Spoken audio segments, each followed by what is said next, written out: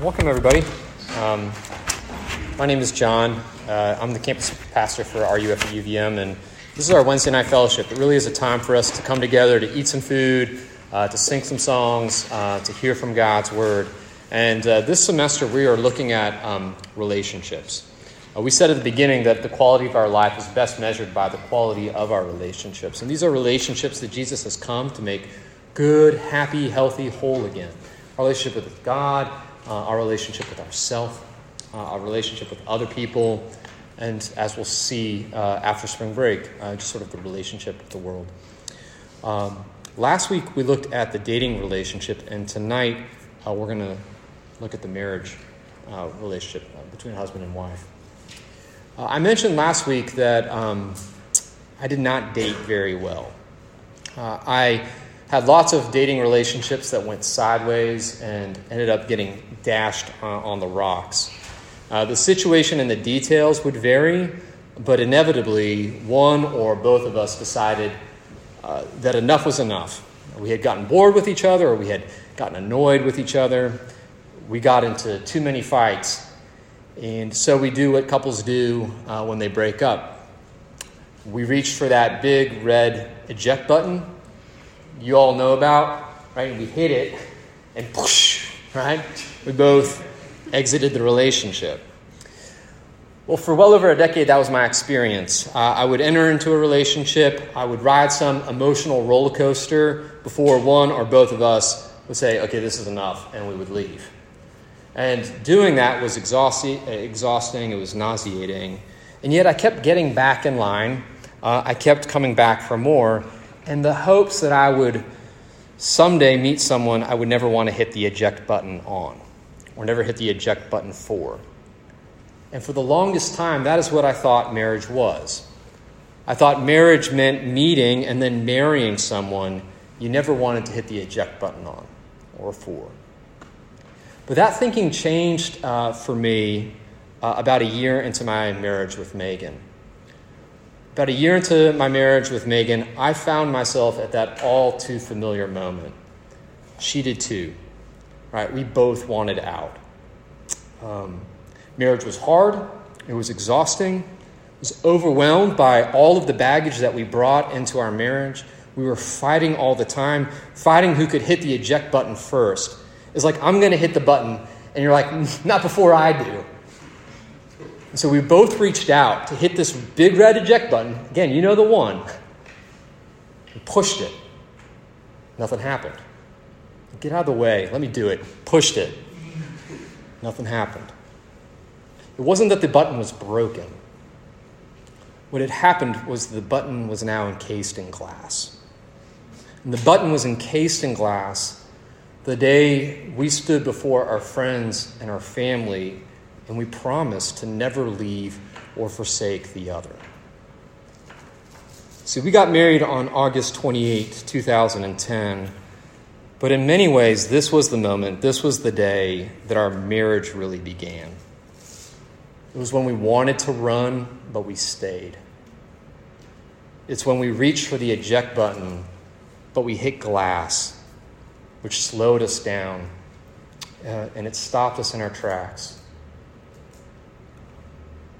This was, in some ways, the starting line of our marriage, where we were ready to, I think, finally learn what love is and what love really requires.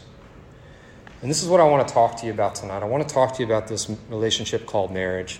And I'd like to look at it under three headings: the essence of marriage, the messiness of marriage, and then the drama of marriage. But just like last week, I have a few caveats, a couple of disclaimers. I think I should have been issuing these a little bit sooner in the series. Caveat number one, what I'm well aware of, is that we enter into this conversation and we enter into marriage with lots of baggage. For some of you, this is the baggage that you bring into this discussion tonight, maybe even bring into your future marriage, is this idea that marriage is going to fix you, which is why you obsess about it. You just can't stop thinking about it. You think that marriage is going to solve all of your problems. It's going to solve your problem with pornography. It's going to solve your problem with loneliness. It's going to solve the problem of your low self-esteem. Simba just can't wait to be king, and you just can't wait to be cleaved, right? To be joined to someone, because you think this is going to be the solution to all of my problems. And I hate to break it to you right away, but before marriage fixes you, it's going to show you your problems in just technicolor detail. For some of you, this is the baggage you bring in. It's unhealthy or unrealistic expectations of what marriage is. For others, the baggage that you bring into this conversation tonight is skepticism and fear. Maybe some of you grew up in families that had really unhealthy marriages and they ended up in divorce. That is my experience. Others of you grew up in families where mom and dad didn't get divorced, but you kind of half-heartedly wish that they would, because there was just so much fighting, so much bickering. And so when we talk about marriage, it's a sore subject, it's a raw subject, it's painful. You're like, why would I sign up for something like that? And then there are others of you who, when we talk about marriage, you're not excited about it for another reason. You're afraid of tying yourself to somebody, of binding yourself to somebody. Maybe that's slowing you down or limiting your career or limiting your potential.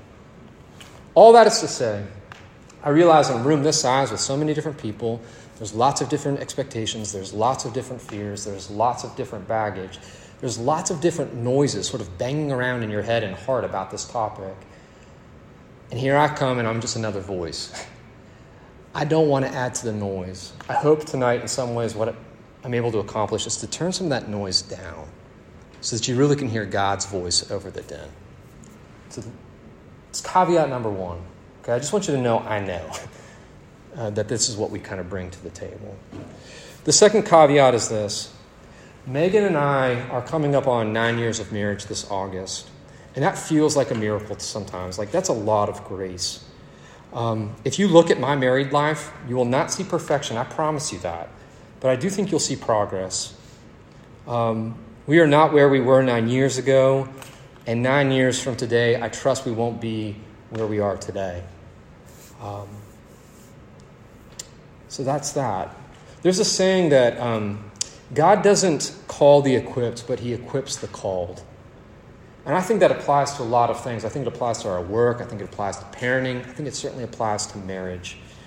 God did not bring Megan and I together because we were awesome at loving, but I think marriage is this powerful tool that he uses to shape us and a school that he has enrolled us in to just learn what love is and what love requires.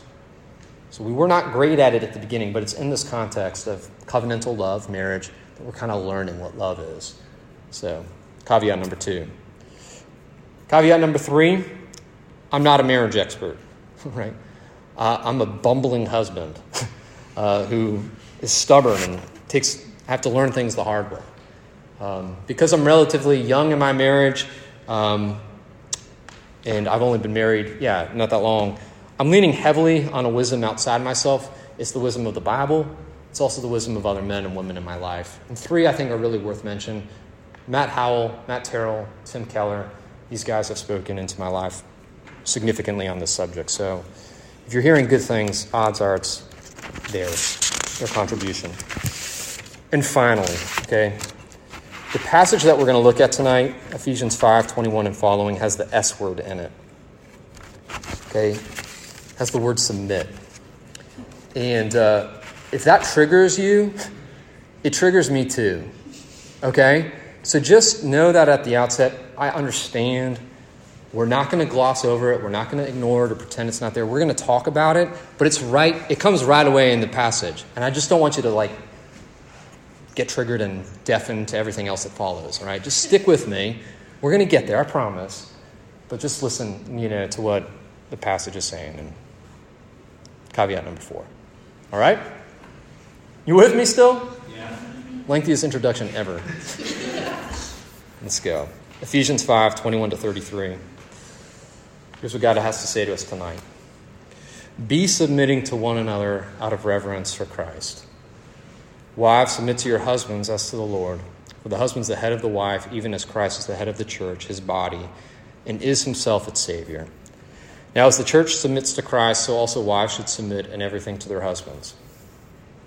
Husbands, love your wives as Christ loved the church and gave himself up for her, that he might sanctify her, having cleansed her by the washing of water with the word, so that he might present the church to himself in splendor, without spot or wrinkle or any such thing, that she might be holy and without blemish.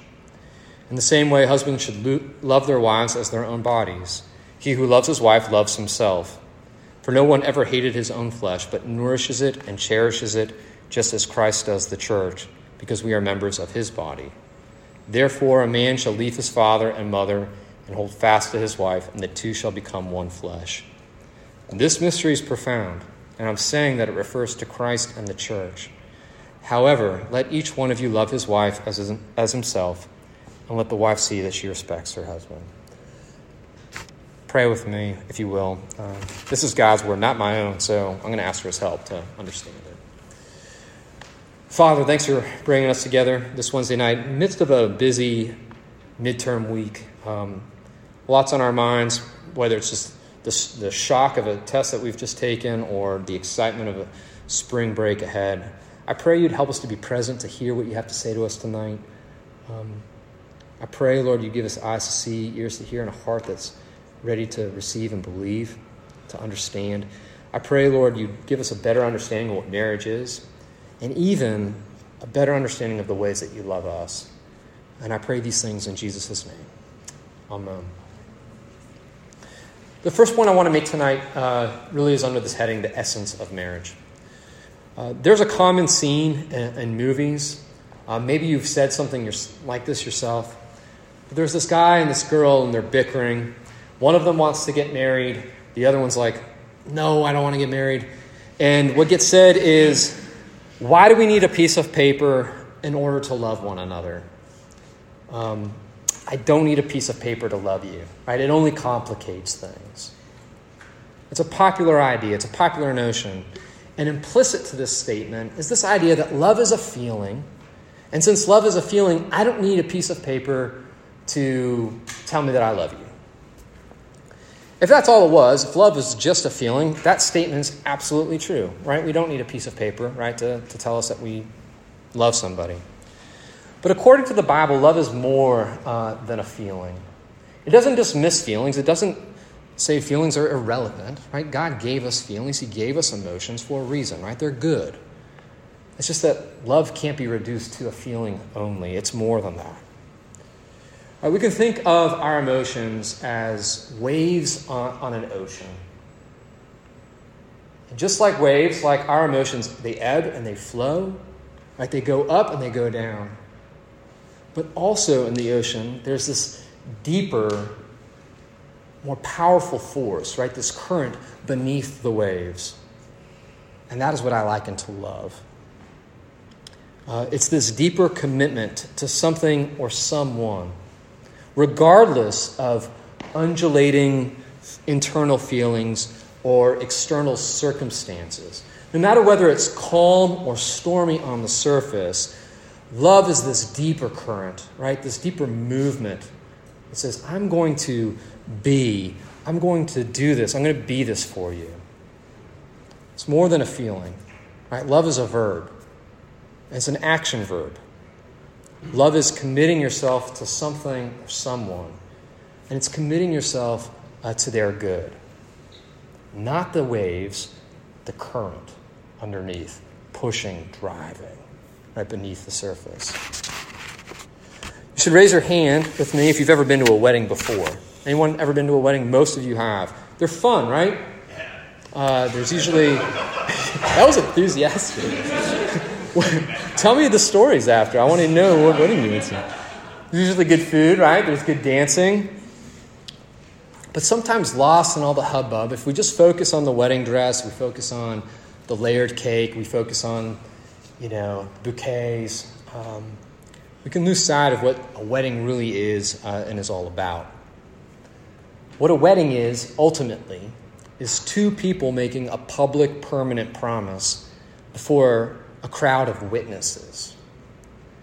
Your wedding guest list is not just people you want to eat crab cakes and tear up the dance floor, right? Like your wedding guest list are the people that you want to hear you make a promise, hold you accountable to the promises that you are making. Right? They're your witnesses to the vows that you're going to make. That's what a wedding is. And everything else is extraneous. It's just kind of like lace, decorations, right, to the promises that you are making before your cloud of witnesses. You need to listen to the vows that couples give. If they're doing it right, they're not saying anything about what they are feeling at that present moment. And they're not saying anything about what the other person looks like. Of course, they're feeling love in that moment. Of course, that person looks amazing, right? But that's not a wedding vow. That's a statement of fact, right? A wedding vow is a promise of future love regardless of the circumstances. It's to say, like, pick a date in the future, any date. Somebody just throw a date out there. April 8th. April 8th, what year? 2024. All right, April 8th, 2024. You're saying, like, I don't know where I'm going to be on April 8th, 2024. I don't know what I'm going to be doing. I don't know what I'm going to be going through. But there is one thing that I am certain of. There's one thing that I can guarantee. I will love you on that day. No matter what I'm feeling, no matter what's happening, I'm committed to you and committed to loving you on April 8th, 2024, and the day after that, and the day after that. I will be committed to you and to your good, for richer or poor, in joy or sorrow, in sickness or in health. No matter what the future holds, I am committed to you and I'm committed to your well-being until death do us part. That is the essence of marriage. You're not promising that on April 8th, 2024, it's going to be a sunny day and everything's going to be calm and my emotions are going to be stable. And you can't promise that. What you are saying is that the current of my life, the current is going to be moving in your direction. I promise that no matter what's going on the surface, I will be there for you. And I'm going to be there with you and for you, committed to your good. It's the essence of marriage. A covenantal relationship stand in sharp contrast to contractual consumer relationships. I have a contractual consumer relationship with Netflix. So long as Netflix shows that I'm happy to watch, I'm happy with them. And it's so long as I pay my bills on time, they're happy with me. But if at a certain point in time I get sick and tired of watching B-rated movies and B-rated television and documentaries and comedy specials, I can leave Netflix and I can switch to a different streaming service. That's how consumer contractual relationships work. Right? Personal satisfaction, my satisfaction, is of ultimate value. But that's not so in covenantal relationships. In covenantal relationships, people commit themselves to future actions, recognizing, of course, that the future is largely unknown and certain. You don't know what the future holds. It's uncertain. But what you're saying is, this is one thing you can be certain of. I will love you. It's uncertain, it's unknown, it's mysterious, but this isn't. This is fixed, my love for you. I'm not going anywhere. Right? I'm committed to you. I'm committed to your good. That's what marriage is. That's the essence of it. This brings us to point number 2. The messiness of marriage. Okay? The messiness of marriage. One of the biggest mistakes that we can make going into marriage is thinking that the mission of marriage is to make us happy. That's not the point. You will find happiness in marriage like you will find good weather in Burlington, Vermont. It happens. It just doesn't happen all the time, right? It's going to come and it's going to go, like all emotions do. It's foolishness to expect happiness all the time. It's foolishness to demand happiness out of your life all the time, to demand it from another person, to make that the mission or meaning of your life or of your marriage. The point of marriage is not to make you happy. The point of marriage is to make you holy. The purpose of marriage is to cleanse you and to change you and to help you become more and more the person that God created you to be. An image bearer of God. An image bearer of love. More and more like Jesus, and mysteriously more and more yourself, right? The truest and best version of yourself at the same time. That's what marriage is for, to make you into that person, to help you become more and more that person. Here's where I'm pulling that from. Look at Ephesians 5:25-27.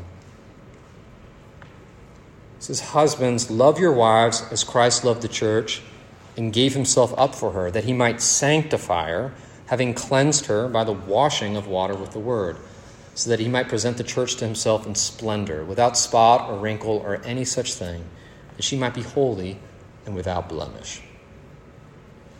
See, Paul in this passage likens husbands loving their wives to the ways that Jesus loves you. When you married Jesus, as it were, when you, by faith, entered into a covenantal relationship with him, Jesus is committed to you, and he's committed to your good. He's going to sanctify you. He's going to cleanse you, transform you, change you. And the underlying assumption of all of that is that you need these things, that you need to be cleansed, washed, sanctified, and renewed. That you need to be made whole, and that you need to be made holy. That we enter into our relationship with Jesus broken and messy, and that he's there to make us whole and clean. We enter into marriage the exact same way, friends. We enter into marriage broken and messy, needing to be cleansed, right? Needing to be renewed. Marriage is not two all-star lovers joining some Olympic dream team of love. It's not like the trophy you get for having proven yourself to be outstanding in the ways of love. So here's marriage. Congratulations. Marriage is for you. It's not how it works. And marriage is not like two superheroes putting their rings together to create Captain Amazing Love. Right? Like it was Captain Planet or something. That's not what's happening on your wedding day. A better, more accurate picture of marriage comes from the lyrics of Death Cab for Cutie, When Soul Meets Body. Marriage is two filthy hands washing one another till not a speck remains. That's what marriage is. It's two filthy hands washing one another till not a speck remains. One of my favorite songs to play after a large group, Wednesday Night Fellowship, and one of my favorite songs to reference when I get to marry people, which I sometimes do, right? Mostly in the summer. I've had the privilege of getting to marry some former RUF students. It's awesome. But one of my favorite songs that I get to reference is Vance Joy's "This Mess Is Mine." And when I hear these lyrics, hold on, darling, right? This mess is yours, now your mess is mine. I imagine God singing those words over me. The mess was yours, now your mess is mine. That is a great way of describing God's relationship to us, which is to say it's a great way of describing husbands' relationships to their wives. This mess was yours, and now your mess is mine.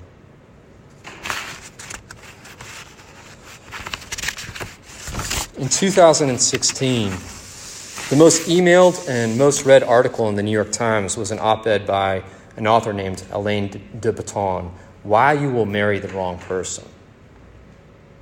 And that op-ed starts this way.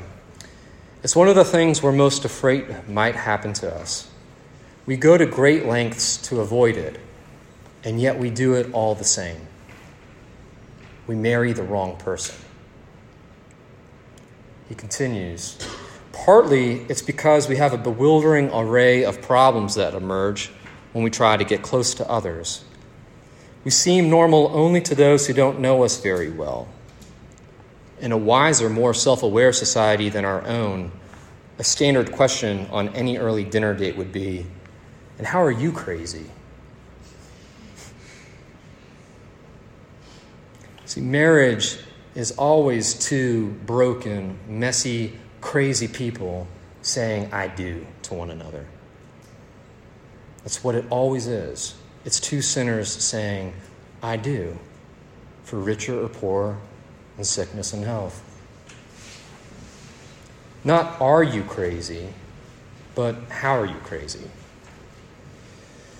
See, like a mirror, marriage will show you who you really are and what you're really like.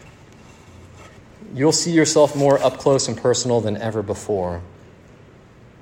One of the privileges of being single, Elaine de Botton writes, is living with the sincere impression that you're quite easy to live with. On your own, you don't realize how quirky and stubborn and selfish you are and can be. But all that changes once you get married. What easily flew under the radar is now being shown to you and maybe screamed at you as you do life with another person. All right. And this really is a severe mercy. It's painful at times, but it's also for your good. And I can give you a personal example of this. Anxiety and depression is something that runs in my family. And it's something that I've probably dealt with for a really long time. Before I was married, I was able to mask it and hide it from my friends, from my family, from my roommates, even from myself. I didn't even realize how sad I could be at times. I was just by myself. I just didn't know. But then I got married. And when you get married, you get naked with your spouse. But that's not just a physical nakedness. My whole life was in some ways exposed. There's a totally new degree of vulnerability in my life, for better or worse. And that means Megan can love me better than anybody else on planet Earth. It also means she can hurt me more, right, than anybody else on planet Earth. Living in such close proximity and intimacy meant that Megan was seeing how sad I could be and how often. And she would tell me, "You're sad again." And I didn't realize it. And she would tell me again and again and again. And this was hard to see at first. It was hard to see the ways that my baggage weighed my loved ones down. It was hard to see the ways that my porcupine quills would hurt someone that I loved and had pledged to love. But as I said, this was a severe mercy, because my marriage revealed my depression, but it also helped me to be healed of it, and is helping me, right, to be healed of it. As we said a few weeks ago, it's hard, if not impossible, to fix what you don't see. And marriage is going to show you a lot. Like any close friendship would. It just reveals a lot. Your friends really are there to share your secrets with, and also to expose your blind spots. And that's really what marriage is. It's just friendship on steroids. It's friendship with sex. It's part of it. I like how my friend Matt illustrates this point. He says, let's say you and I go to the doctor. You unrobe, you get naked, it's uncomfortable. Like the doctor comes in, he takes a good look at you, he runs some tests, and then he comes back in and he says, I've got some bad news for you. You've got cancer. A good doctor isn't then going to say, that sucks. Good luck with that. A good doctor is going to sit down with you and counsel you and commit himself to helping you get better. That's what a good doctor is going to do. If he can't personally help you get better, he's going to connect you with some people who can. And a good spouse is like that as well. When they see your sin, they don't just leave you there. They help you get better. Not by being passive-aggressive or leaving you or shaming you, but instead by sticking with you, by reaffirming what they've already promised you on your wedding day. That I am with you and I am for you. That I am committed to you and your welfare till death do us part.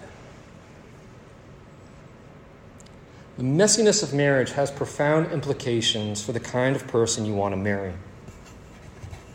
For most people, the most important thing when picking a spouse is looks. physical appearance.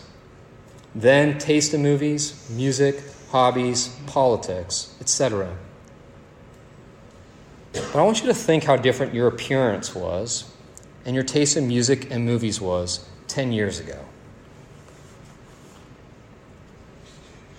Now I want you to think how different your appearance will be and your taste in music and movies and politics will be 10 years from now, and then 20 years, and 30 years, and 40 years.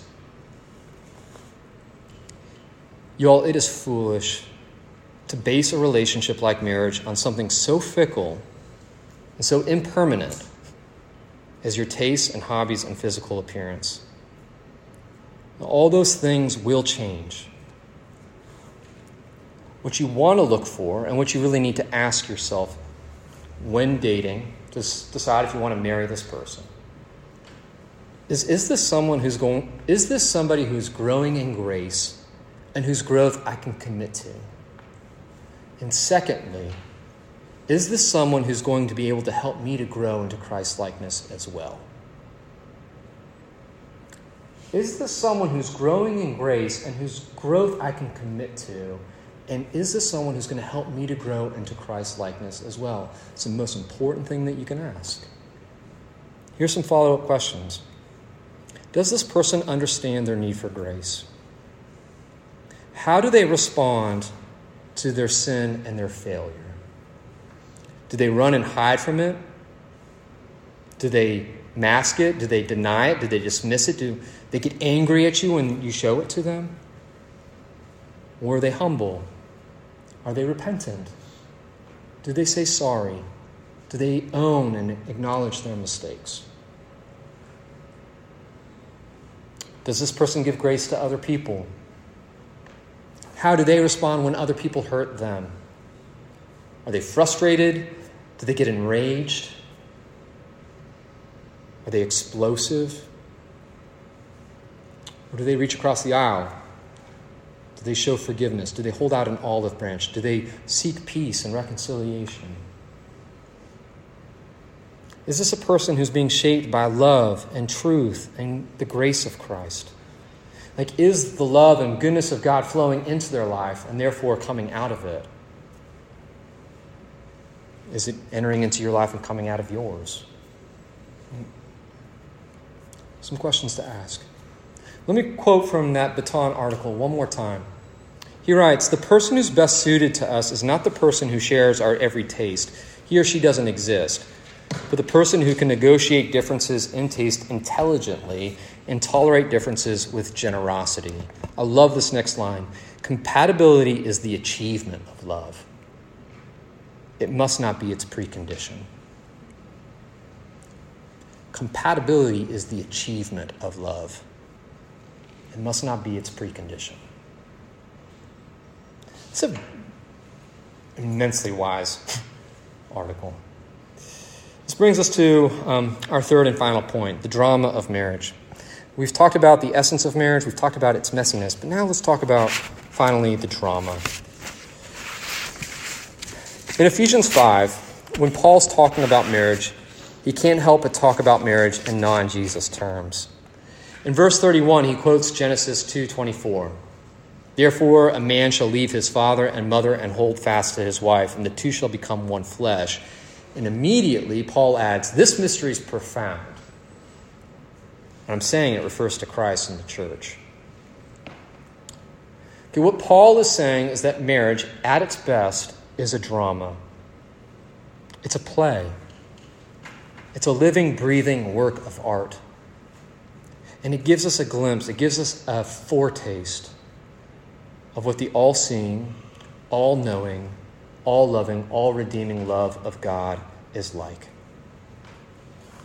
See, when your spouse sees you at your worst, and then when he or she doesn't reject you, but moves toward you at great cost to him or herself, when they stay true to their promises, and they remain committed to you and to your well-being, when that happens, all of us, you and me and we, catch a glimpse in that moment of who Jesus is and what his love is like. Love like this shows forth his perfection and our redemption. And this is what marriages are meant to reveal. In this marital drama, there are roles and parts to play. Okay, the chief direction to husbands as well as wives is found in verse 21. Be submitting to one another out of reverence for Christ. Now, this direction is given to both men and women. He is saying, both of you, be submitting.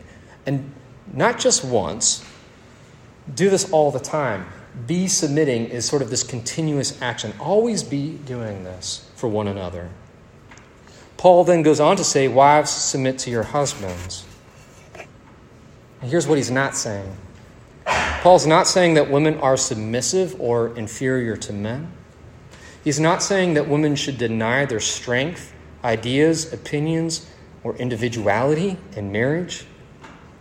Instead, what he's communicating is that women, you should use your strength in the service of love to help your husband to become a better man. That's what's being communicated there. In the Old Testament, Eve is described as Adam's helper. And I know that language of helper can sometimes carry a negative connotation. It's sort of like if I was building something and I would say to Willa, my daughter, like, hold these nails while I hammer this in, right? Be my helper. That's not how the Bible talks about it. That's not what it means. Helper is a term of strength. God is described as a helper. The Holy Spirit is described as a helper. Eve is able to help Adam, right? A wife is able to help a husband because she has gifts and she has strengths that the man doesn't have. That's why she's able to help him, right? And what Paul is saying is that in this mutually submissive relationship, wives should use their gifts in loving service. Not to lord over their husbands or to compete with him, but to lovingly help him, right, to serve him. And then Paul goes on to say something very similar to men, maybe even taking it a step further for them. He says, husbands, love your wives as Christ loved the church and gave himself up for her. His instructions to men is that men should lay down everything, their lives even, to make their wives beautiful, radiant, and gloriously complete. Sacrifice your life to make your wife beautiful, to make her become exquisite. Love her like Christ loves the church. See, on the cross, Jesus wasn't seeing us at our best. Definitely not. He was loving us at our worst. God's love is proven in this, that while we were still sinners, and not Captain Love amazing, but while we were sinners, Christ died for us. Jesus literally sacrificed himself for you and for the sake of your relationship. He gave up everything to be reconciled to you, to make you spotless and blameless, to make you holy, to make you his, to make you his bride, and indeed the love of his life. Y'all, the essence of marriage is commitment. It's two sinners saying, I do. And anytime two sinners say, I do, there's going to be a mess, right? Because your mess is mine, and your mess is mine. But when two people make a commitment to wash one another until they're clean, that has the power to change you. And they don't just say it, but they actually do it. That is a life-changing, transforming relationship. It happens in friendships, it happens in marriages. When somebody chooses you and they commit to you, and they commit to your good. That's what our marriage is meant to show forth. It's what it's meant to be. A drama, a foretaste, a glimpse of the love that Jesus has for you and for me. Let's pray.